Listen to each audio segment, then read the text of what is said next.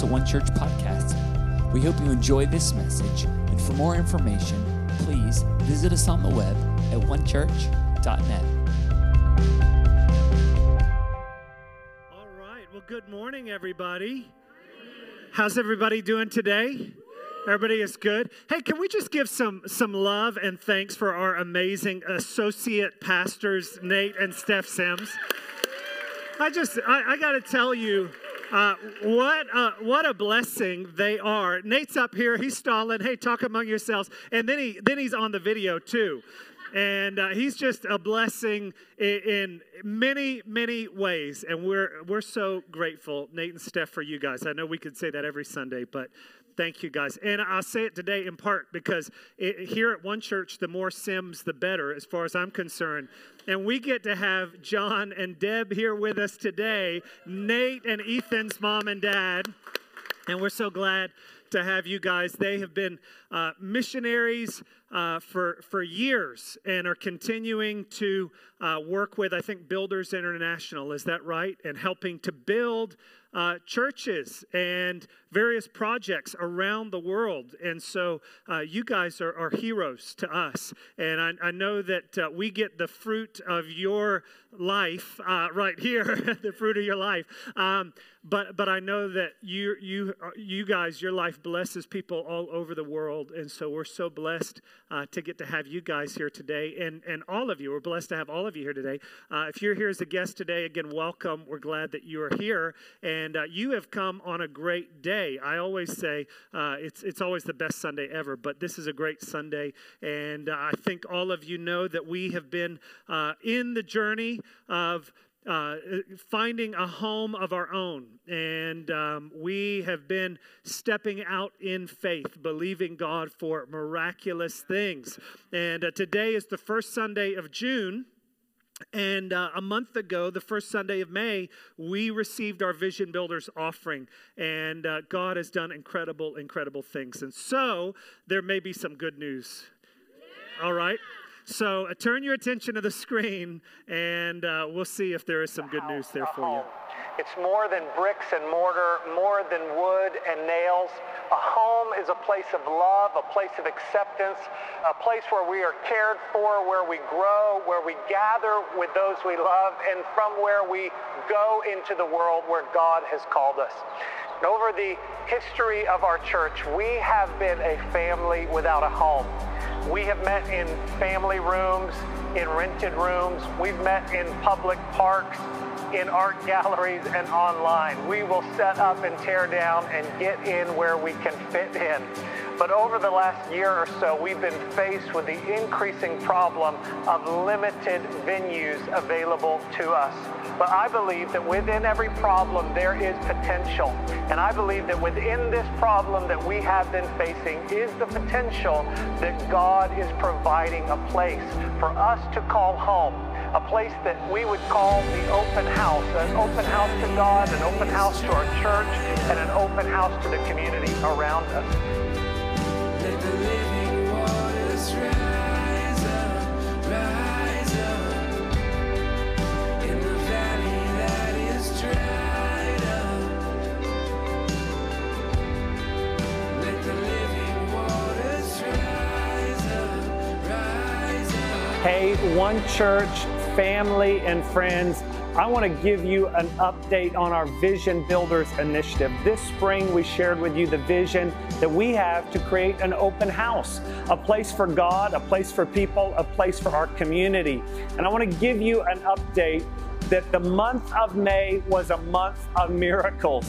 We saw God do incredible, incredible things. In the month of May, we were able to secure a construction loan for this property. In the month of May, we were able to secure parking for 100 vehicles. In the month of May, we reached our Vision Builders goal of raising $300,000 for this project. And I'm glad to tell you that on June 2nd, we closed on the purchase of this building. And I want to first of all give God praise for the incredible miracles that He worked And also, I want to say thank you to every single one of you that has partnered with us in prayer, in faith, in finances to begin this project. Now, I want to invite you to join us on the next phase of this journey as we begin to build the open house. Whether you have construction skill, whether you love to paint, whether you love to landscape, or you're just willing to help in any way needed, there is a place for you in this project. And so I want to invite you to join us on Sunday morning, July 4th at 10 a.m. for our Vision Builders dedication service right here in the future home of Open House. We're going to take time to worship the Lord in this place for the very first time. We're going to take time just to feel the excitement of what God is going to do in this place and to share with you how you can be a part of this journey. And so I hope you'll join us Sunday, July 4th, 10 a.m. right here as we prepare to build the open house. We can't wait to see you then. Come on, let's give Jesus praise. Thank you, Lord. Thank you, Lord. Thank you, Jesus. Thank you, Jesus. Thank you, Lord. Thank you, Lord. Thank you, Lord. Father, thank you, God. Lord, thank you for your incredible goodness to us, God. Lord, thank you that you are faithful, God, that what you have begun, you will bring to completion, God. And Lord, thank you, God, even as we celebrate today, God, this incredible, incredible accomplishment. God, we give you praise. We give you glory, God.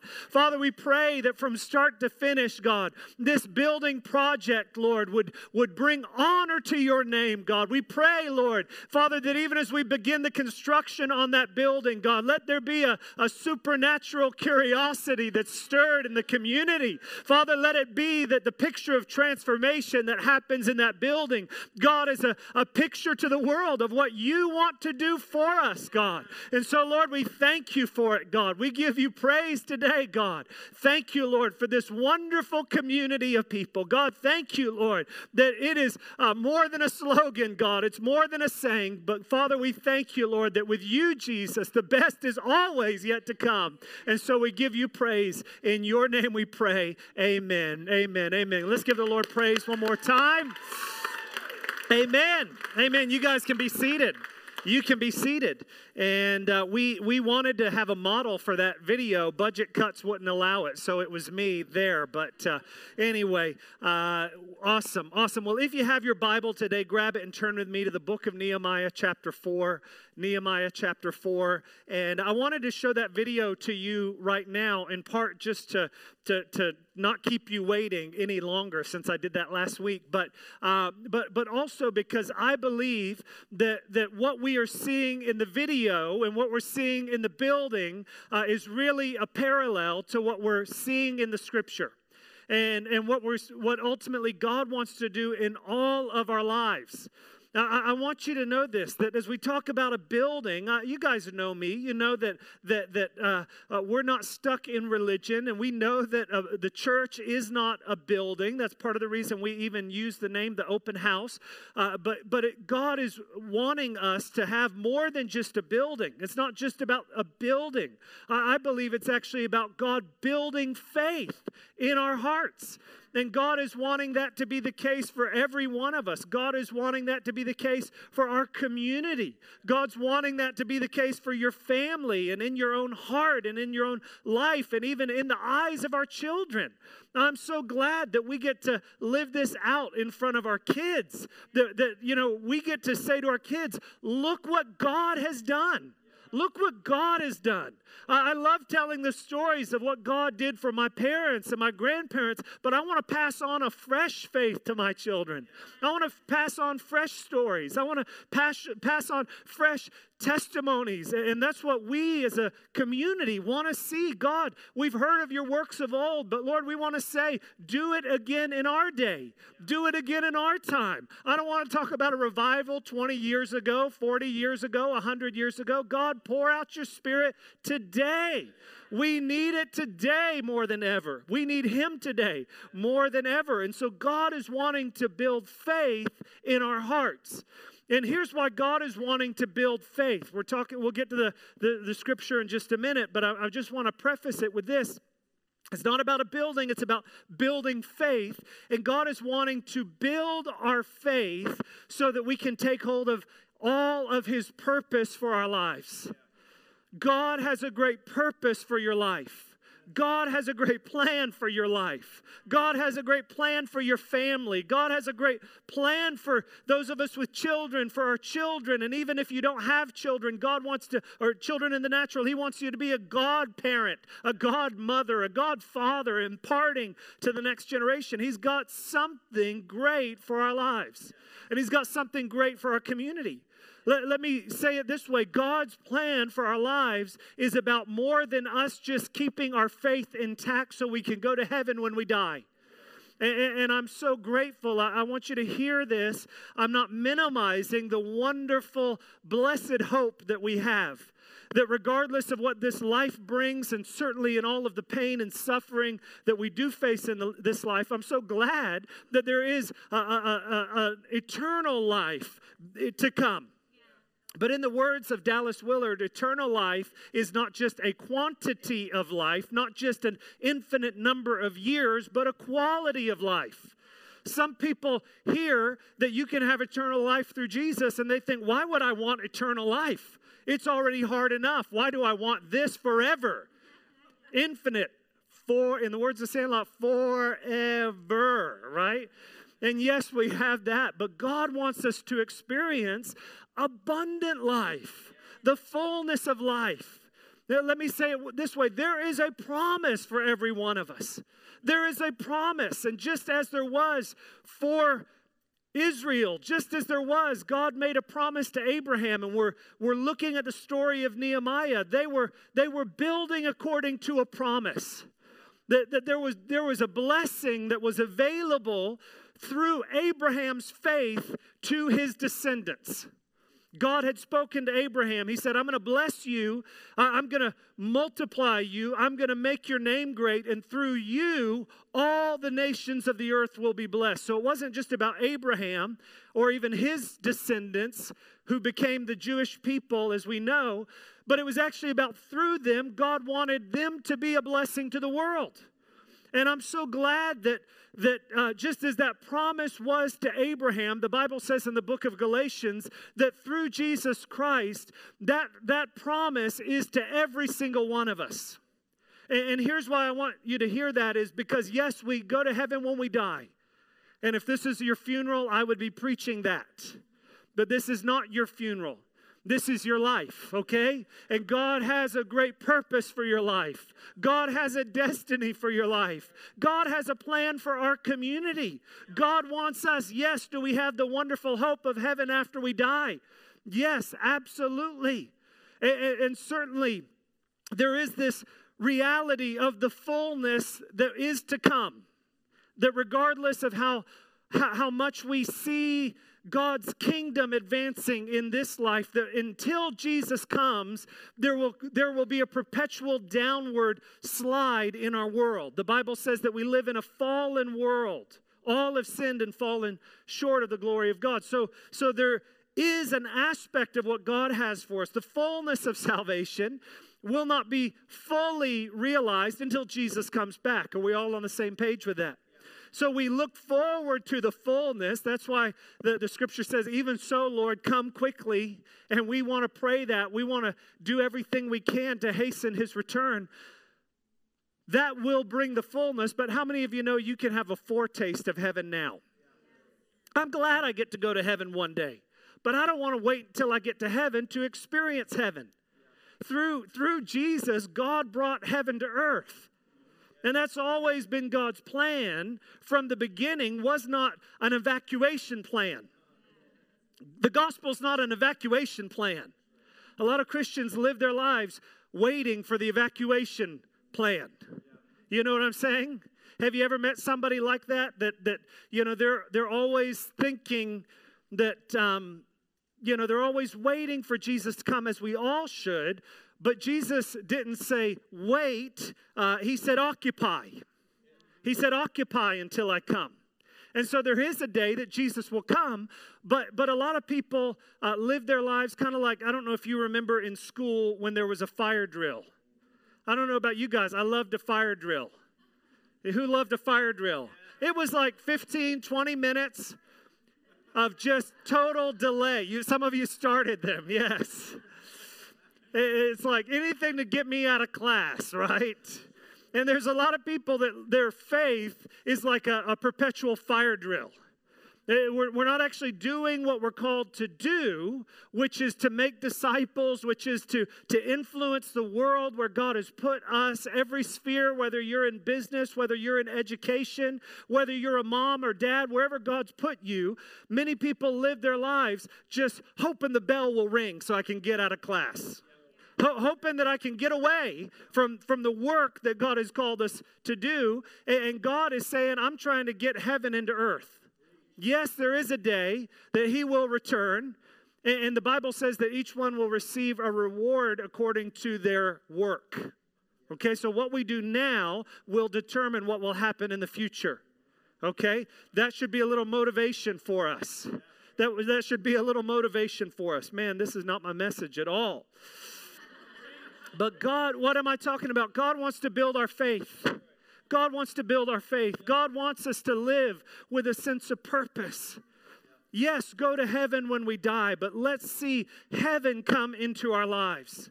Let's see the power of God released in our lives. Let's see the presence of God released in our lives. So there is a promise. There's a promise that through Jesus, we can experience the fullness of God's presence here in life, abundant life to the full. There is a promise, but there is a fight. There is a fight. And 1 Timothy chapter 6, I believe it's verse 12, says it this way: fight the good fight of faith. Fight the good fight of faith. Sometimes we love to talk about faith in terms of just love. And of course, faith is love, but how many of you know sometimes love makes you fight? Shouldn't be with the person you love. That happens sometimes. But our faith is a fighting faith. Our faith is a fighting faith. And last week we began to look at the story of Nehemiah. As Nehemiah sensed this burden from God to rebuild Jerusalem. And he led the children of Israel, or the Jewish people in Jerusalem, to rise up and build. And no sooner had they risen up than the enemy comes and begins to attack. And the same is true for us. As soon as you put your faith in Jesus, as soon as you make the decision, I want to live for God's purpose. I'm not just here for my own selfish desires, my own selfish kingdom. God, I want to live for your purpose. How many of you know that there will be resistance? There will be resistance. Everything that God does, the enemy resists. Why? Because your progress, our progress, is the enemy's problem. It is what has been called a zero-sum game. When we advance, the works of darkness, the kingdom of darkness, is in decline. And so God has called us to drive back the works of darkness in our world. What are we talking about? We're talking about depression. We're talking about addiction. We're talking about a poverty that grips people's lives and destroys God's purpose and plan for their lives. And when we as the church rise up, not just to sit in a seat on a Sunday, although that is great, but God has called us to something more. He's called us to change the world. And when we rise up in faith, when we progress, it is the enemy's problem, and he begins to resist us.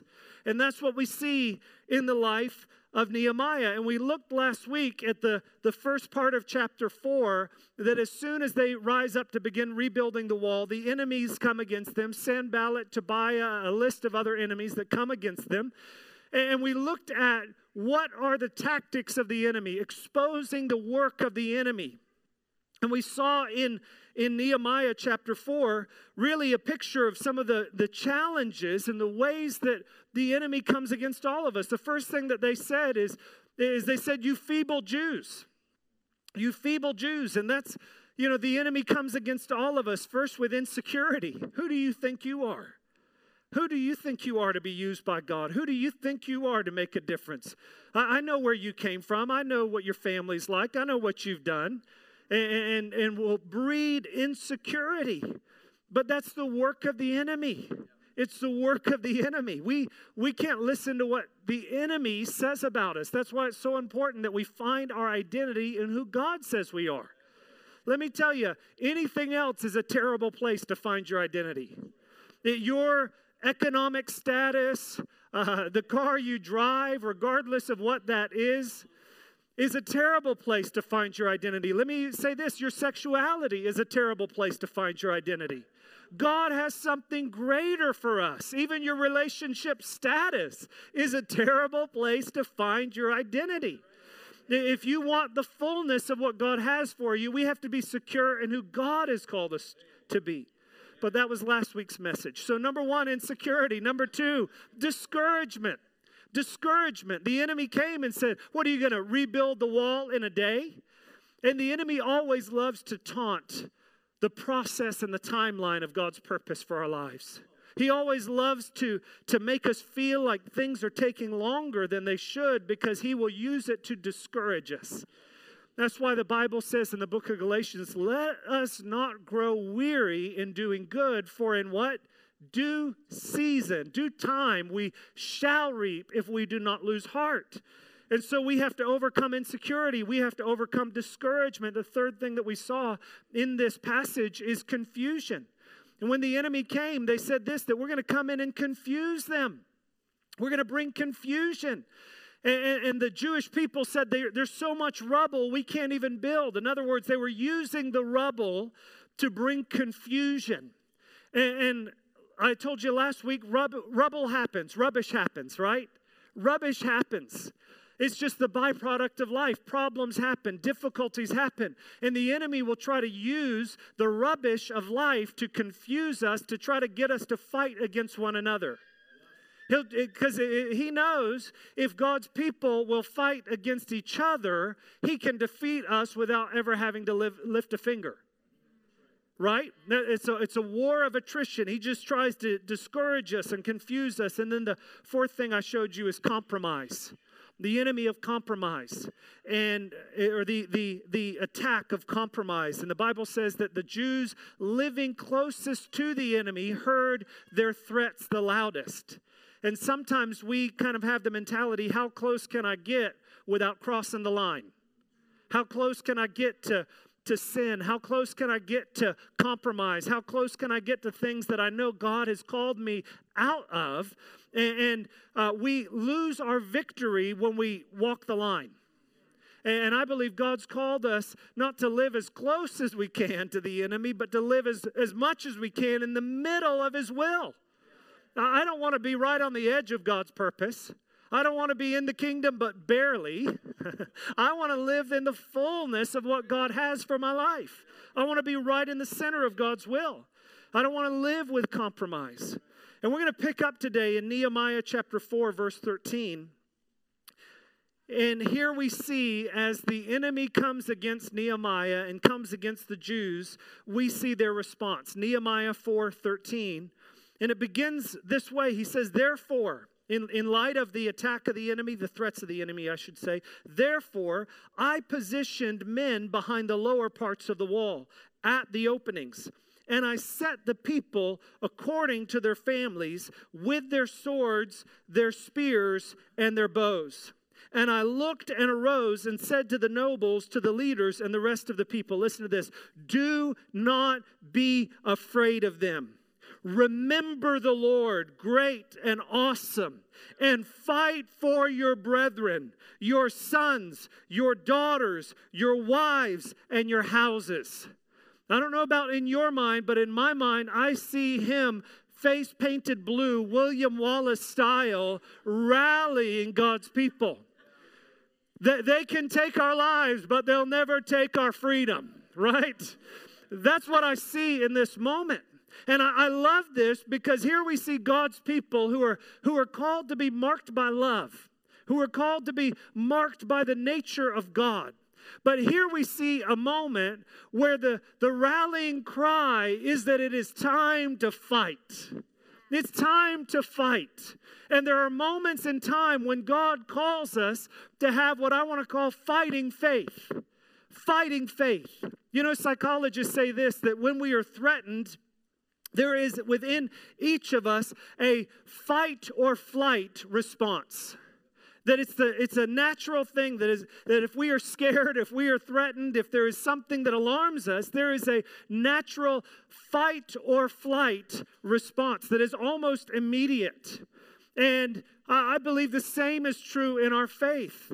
That when the enemy comes against us, that it is easy sometimes to say, okay, guys, building the wall sounded like a good idea, but y'all gather your tools. The enemy's coming in. Let's pack up. Let's give a little territory. Let's just kind of keep moving back. That's right.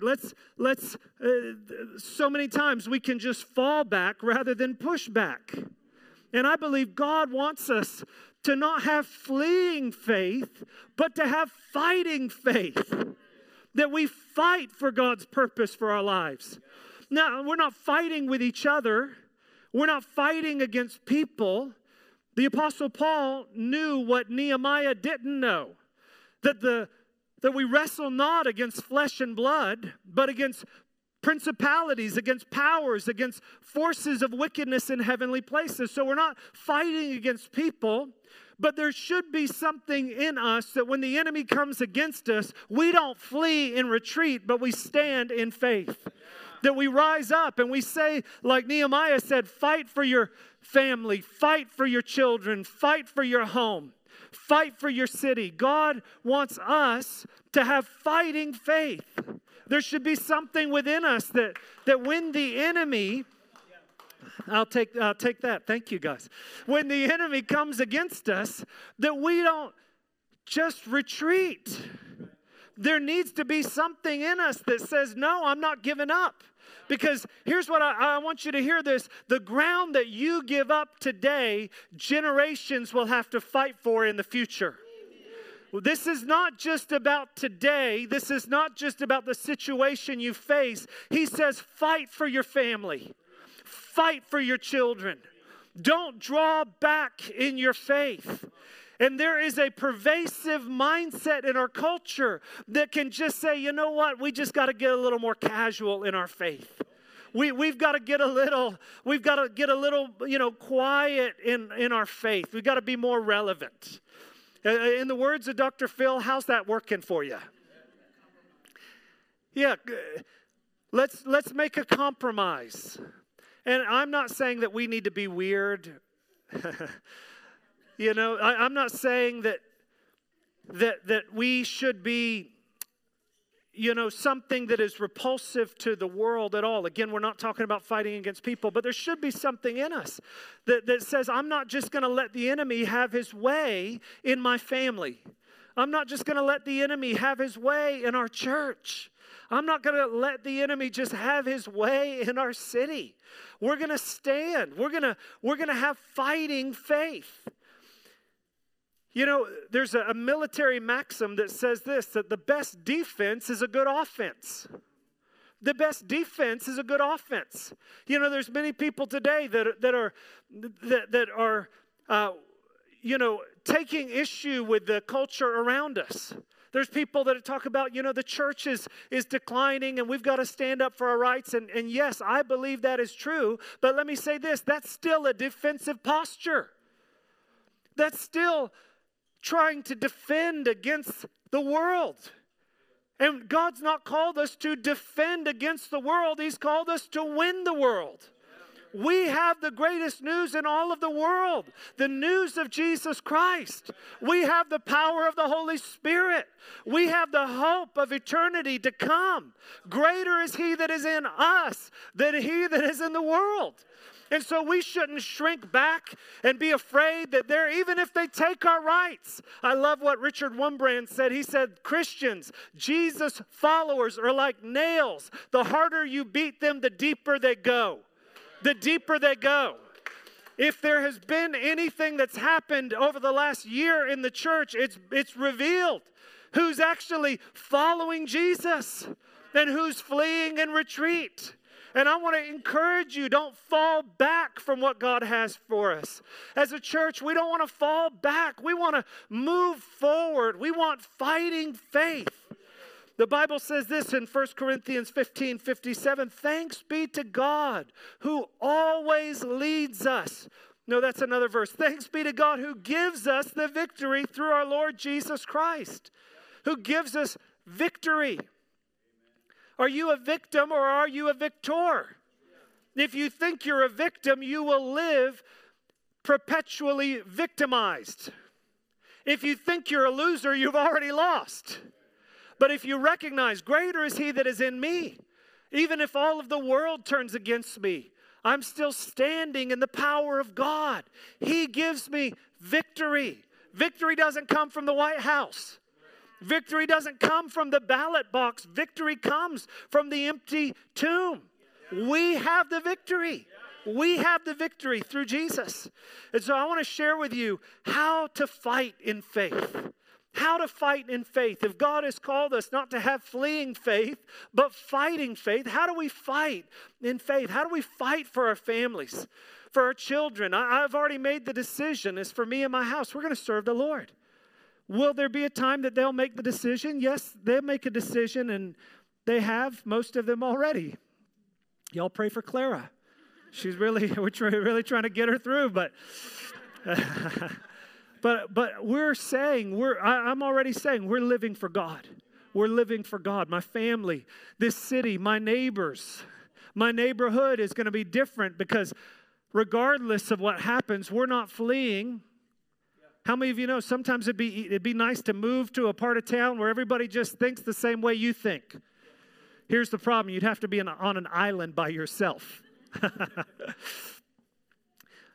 But God has called us to advance the kingdom of God. So how do we fight in faith? 3 things I want to show you out of this passage that fighting faith does.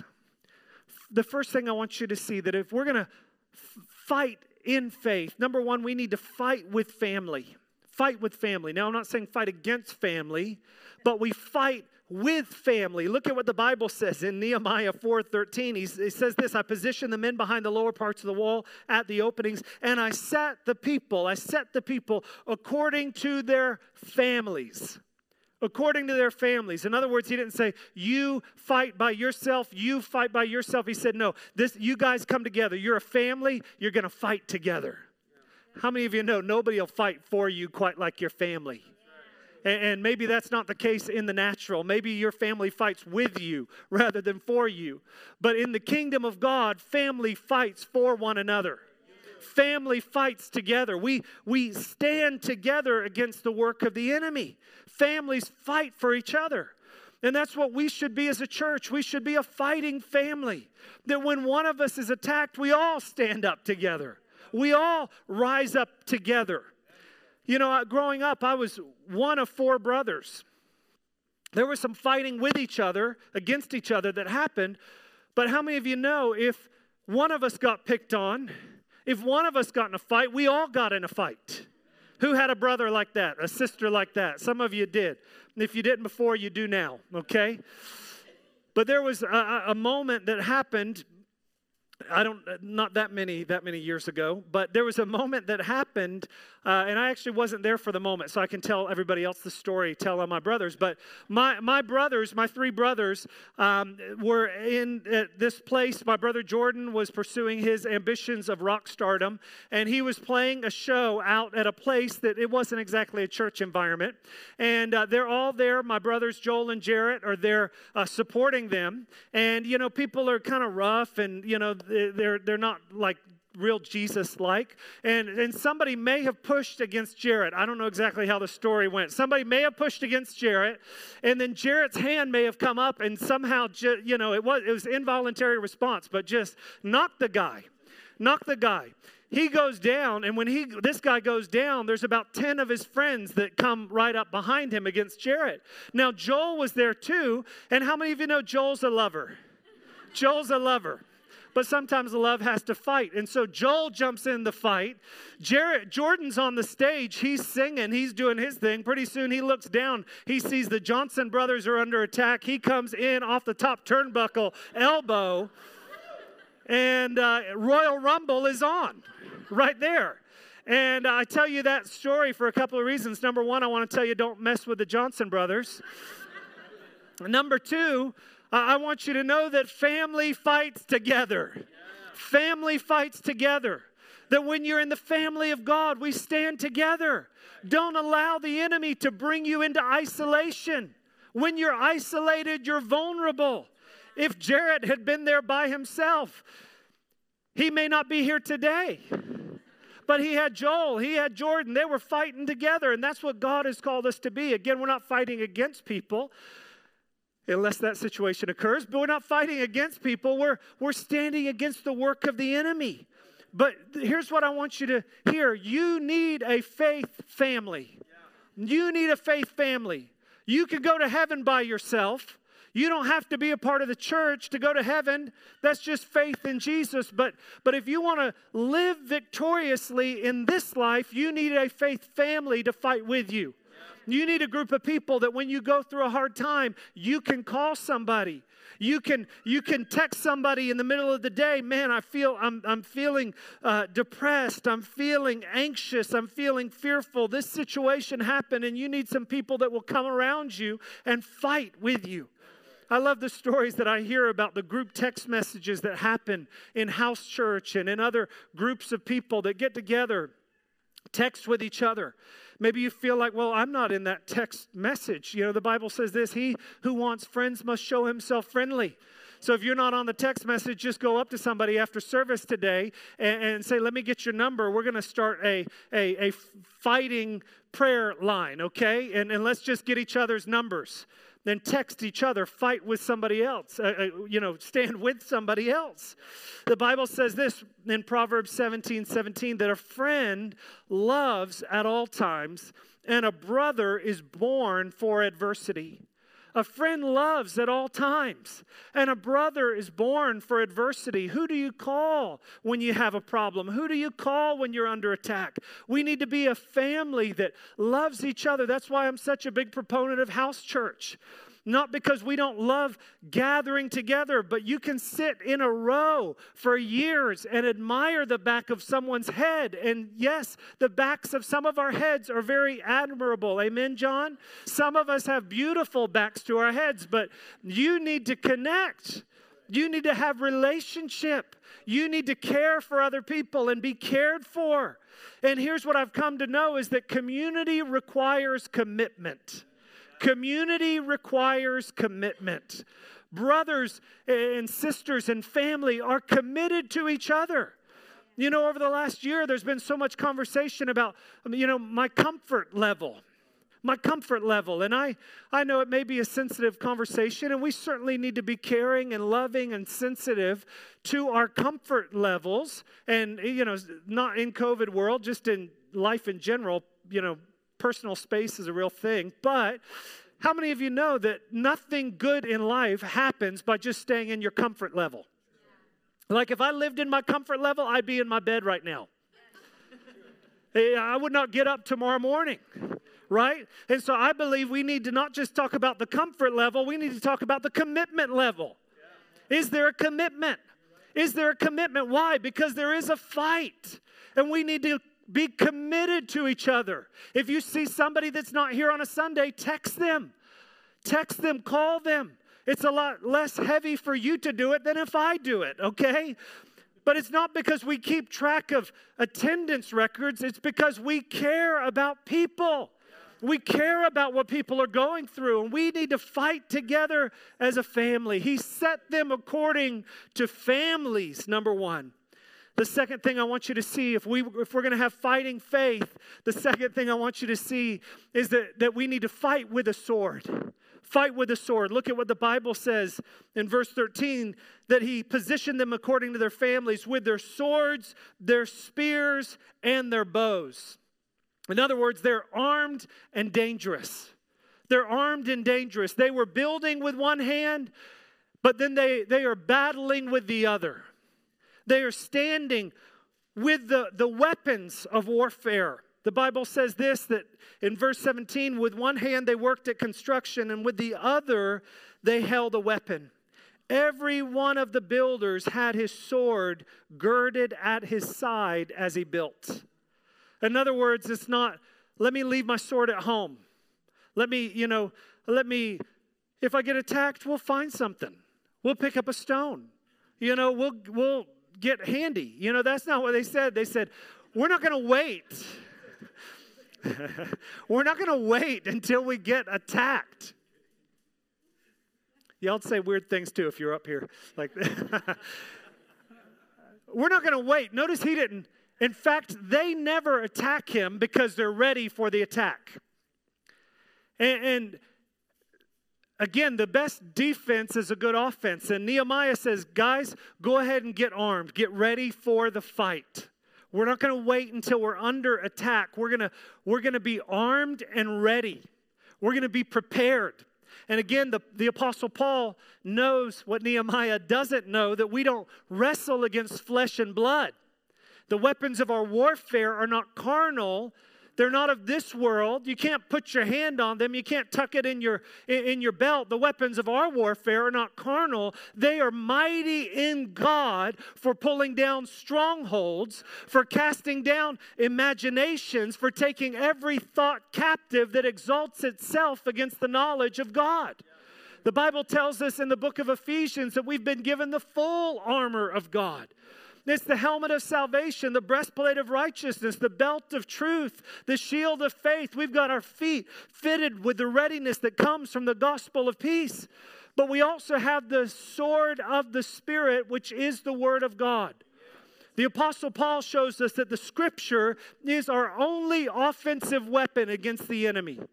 This is the only offensive weapon that we have against the enemy. Now, how does the enemy attack us? How does the enemy attack us? I remember when I was a kid, I would hear about, demonic stories. Some of you used to tell ghost stories at your camps, and our camps, they tell demon stories, okay? Even in my family. And in fact, honestly, I saw things growing up that just showed me there is a spiritual world. And I saw people being delivered of demons. I saw things that I went, wow, that's real. And so I kind of, as a kid, thought, man, I don't want the devil coming against me. And I had this fear that one night I'd wake up in the middle of the night and he'd be sitting at the end of my bed. Anybody ever had a fear like that? So some of you have had. That's scary. I had heard, I think that happened to, some famous preacher. He woke up in the middle of the night and the devil was sitting at the end of his bed. I thought, man, I don't want any chairs at the end of my bed. I don't want to don't let him sit there. I was afraid to get out of my bed in the middle of the night. I thought, he's probably under my bed. He's going to grab me by my feet and pull me under. I'm going to put stuffed animals around the bed, because if he reaches up, he thinks he's got me by the head, he's going to grab my stuffed animal. I'm just having therapy this morning, but I used to think that the enemy came against me that way. Now, again, last week I talked about the axis of evil that is the flesh. That's our own disordered desires. That's the things that you say, I'm not going to do that again, and you find yourself drawn back into those things, the things that appeal to give you satisfaction but will not give you satisfaction. That's the flesh, the world. That is the culture that we live in that is so contrary to the kingdom of God. The problem with the culture, the problem is the world, is that we become like fish in water. We don't recognize what we live in. That's why it's so good sometimes to get out of your culture, because it helps you to have perspective on the world that we live in. But we also do fight against the devil. There are evil powers that come against us. And how does the enemy, how does he attack us? He's much more covert than sitting at the end of your bed in a red suit. In fact, I love what C.S. Lewis says in the Screwtape Letters. He has the older demon. If you've ever read that book, it's an awesome book. If you haven't, I encourage you to read it. But he has the older demon tell the younger demon, here's what your number one strategy is: make him believe, if he ever hears about the devil, make him think of a man in a red suit. Make him think something that is far too outlandish for our modern minds. And sometimes we think the same way, but the enemy is far too cunning for that. Let me tell you how the enemy attacks us. The enemy attacks us in our minds. He attacks us in our minds. In fact, a physical manifestation of the enemy is his last resort. He wants to work in silence and secrecy, behind the scenes as much as possible. So how does the enemy attack us? Here's how the enemy attacks us. He attacks us in our thinking. He attacks us with fearful thoughts. Here's how the enemy attacks us, with thoughts like it's never going to happen. It's never going to happen. Give up on that promise. Give up on what God has said. He attacks us with fear and anxiety. What will people think? Who do you think you are? These are the attacks of the enemy. You're going to fail. Fearful thoughts. He attacks us with angry thoughts. Who do they think they are? Do they know who I am? I'm just going to cut them off. I have a right to be angry. Those are the words the enemy uses.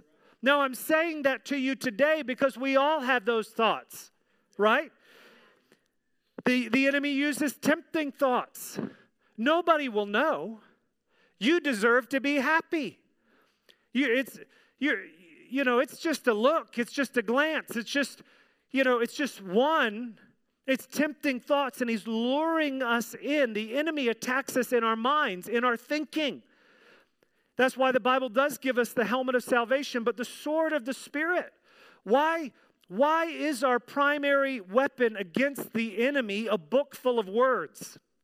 Because the enemy attacks us with words. It is an information war that he brings against us. And so we have to know how to stand against the attacks of the enemy. He doesn't announce that he's attacking you. He just sends these thoughts against you. Cut them off. Get angry. Don't go back. You deserve to be happy. If it feels good, do it. Right? These are the words of the enemy. You've got too much to do. You really should be doing something else. You can't be reading your Bible. You shouldn't be praying. Get on with the work of the day. Right? This is the way the enemy attacks us. That's why we have to know the Word of God. We have to know the Word of God because the enemy comes against us, and we have to be able to stand against the attack of the enemy. Now, I want to encourage you to be a person of the Word of God. The world is filled with words. And the words that you hear determines the thoughts you think. The thoughts you think determines the life you lead. And you can think whatever thoughts you want to think. You can think depressing thoughts. You can think happy thoughts. You can think discouraging thoughts. Now, I know that there are things that we wrestle against. That's what the Bible calls strongholds.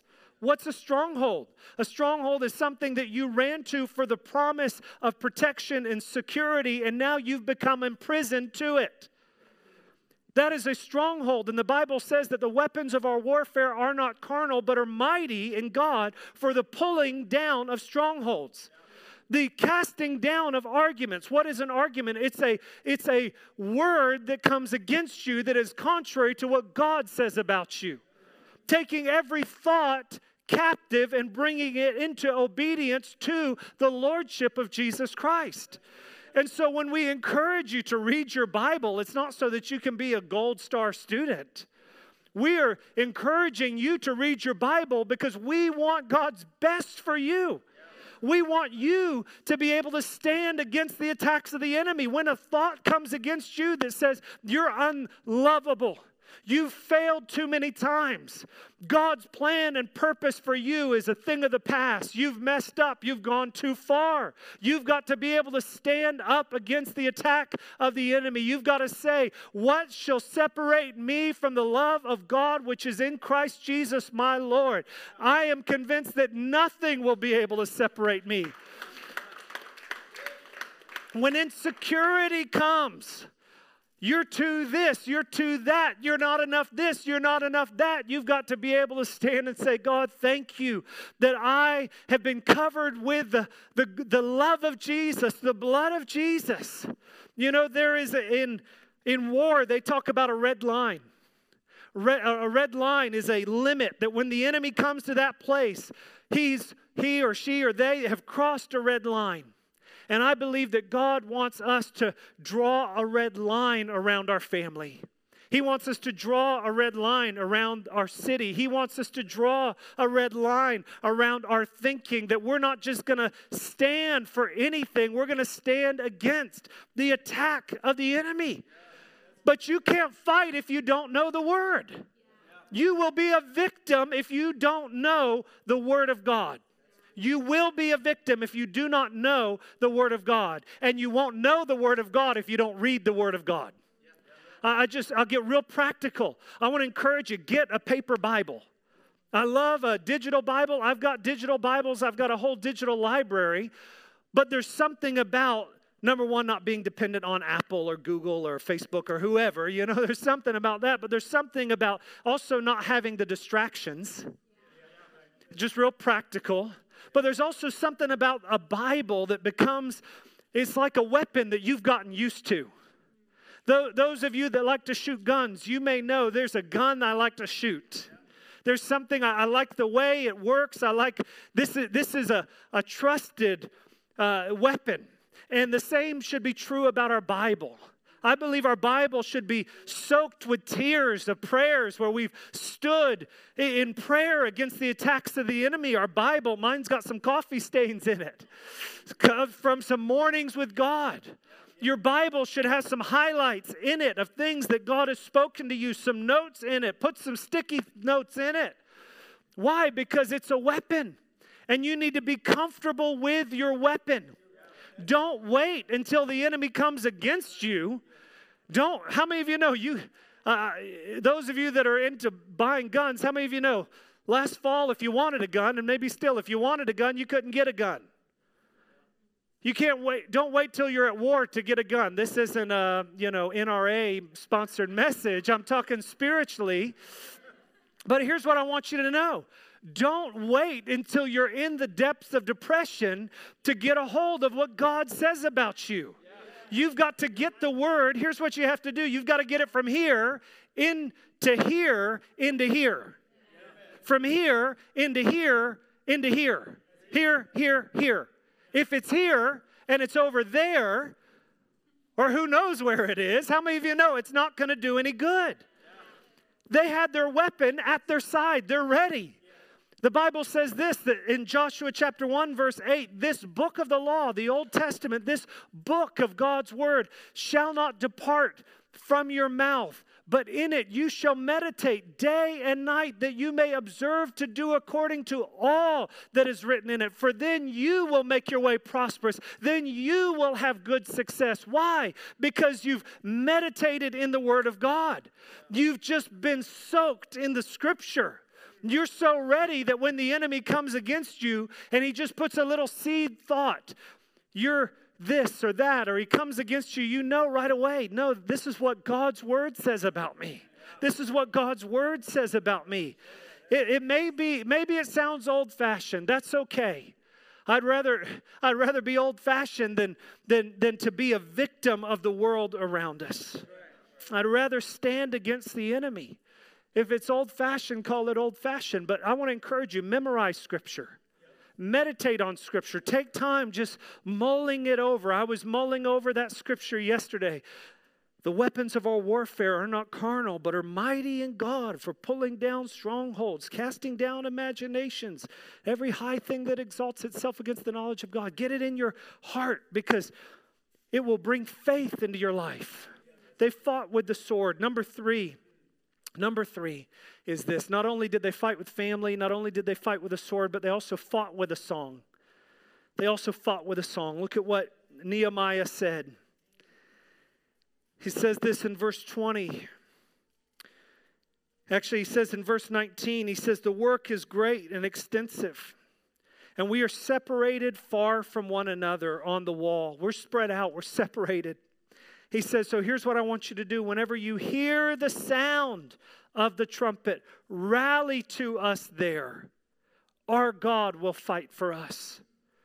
Whenever you hear the sound of the trumpet, I want you to come together, because when we come together, God will fight for us.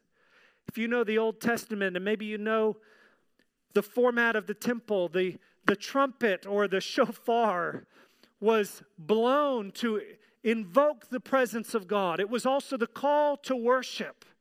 And what is Nehemiah saying? He's saying, in the middle of the battle, we're going to blow the trumpet. We're going to blow the call of worship even in the middle of the battle. Now, you would think you'd wait till the end of the battle to begin to praise God. But he says, don't wait until the battle's over. When you hear the trumpet, you rally together. When you hear the sound of praise, when you hear this sound of the trumpet, the sound of praise, rally together. Our God will fight for us.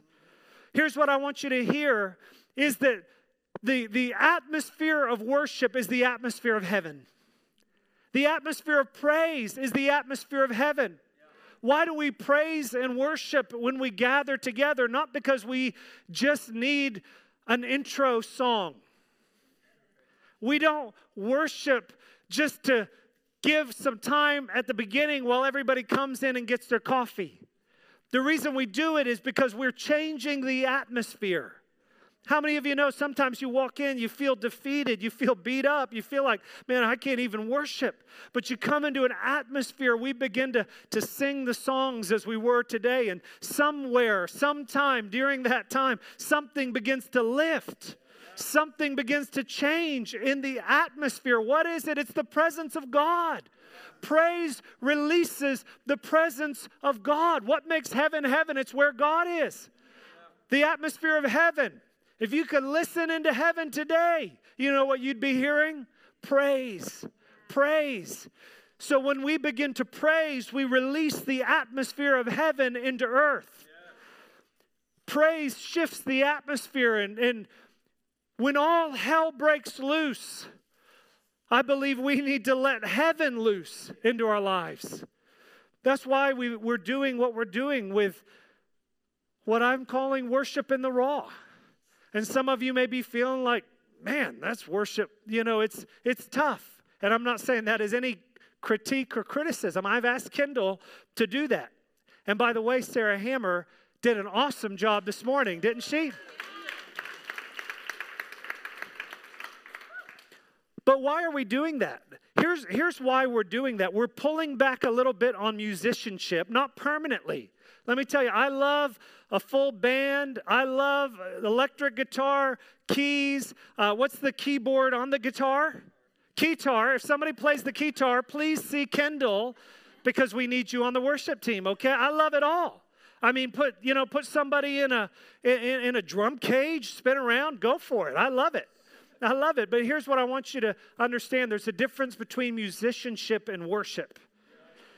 And we can become dependent on the musicianship of the worship team rather than being people that know how to release the sound of praise ourselves. And here's the question, not do you know how to praise in here? The question is, do you know how to praise when the enemy comes against you? Do you know how to praise when you get the negative report? Do you know how to praise when you're stressed out? I've got to tell you, over the last 30 and 60 days, there were some moments I brought to you guys the good reports. I didn't tell you all the challenges along the way. Lori works in the broker's office. She knew what was going on sometimes behind the scenes. And I can tell you, there's about 1,000 reasons why we should not have that building. And there was moments when I thought, this is not going to work. I've gone before the church. I told them this is what we're going to do. This is the Sunday I'm going to have to announce. It's not going to happen, folks. I'm sorry. And I felt that. And here's what I recognized. My faith was being challenged. And one morning I woke up before the thoughts of the day hit my mind. The Lord spoke to me, fight the good fight of faith. Lay hold of eternal life. I knew that we were going to have to fight to take hold of what God had for us. We had to fight in prayer. That's why we do the early morning prayer every Wednesday morning at 6:30, because we're just getting together. It's like a little spiritual training session to learn how to pray together. And that's what I had to do when I had these thoughts. It's not going to work. I had to go into my office. And I closed the door. And I just had to lift up my hands and say, God, thank you. Thank you, Lord. Thank you, God. Now, I didn't have reasons in the natural to thank him, but I was thanking him in advance. I was blowing the trumpet in the middle of the battle. God, thank you that you will make a way. I started singing the old Don Moen song, God will make a way. Nate knew it. He'd hear me. Where there seems to be no way, he works in ways we cannot see. God, you're going to make a way for me. You will be my guide. You'll hold me closely to his side, your side, with love and strength for each new day. You will make a way. God will make a way. Now, I had to praise myself. It sounds better when Kendall does it. And I'm so grateful for people that have musical talent. It's a blessing to all of us. But God wants us to know how to praise. God, don't be dependent on a worship team. Don't be dependent on a worship team. A worship team is awesome. But when you face temptation, when the enemy puts lies in your head and you've got to know how to fight against it, how many of you know Kendall can't be in every place at once? And thank God for Spotify, but sometimes that connection doesn't work either. Where do you have to have the song? You've got to have a song in your heart. You've got to be able to have a song in your heart. Why have we pulled back on the worship team? Because we want you to be the worship team. We want us to be a choir that lifts our voices together and we say, you know what? Yeah, God, thank you for those that are better singers than me, but I'm not going to wait on them. The Bible says that if we don't praise him, the rocks will cry out.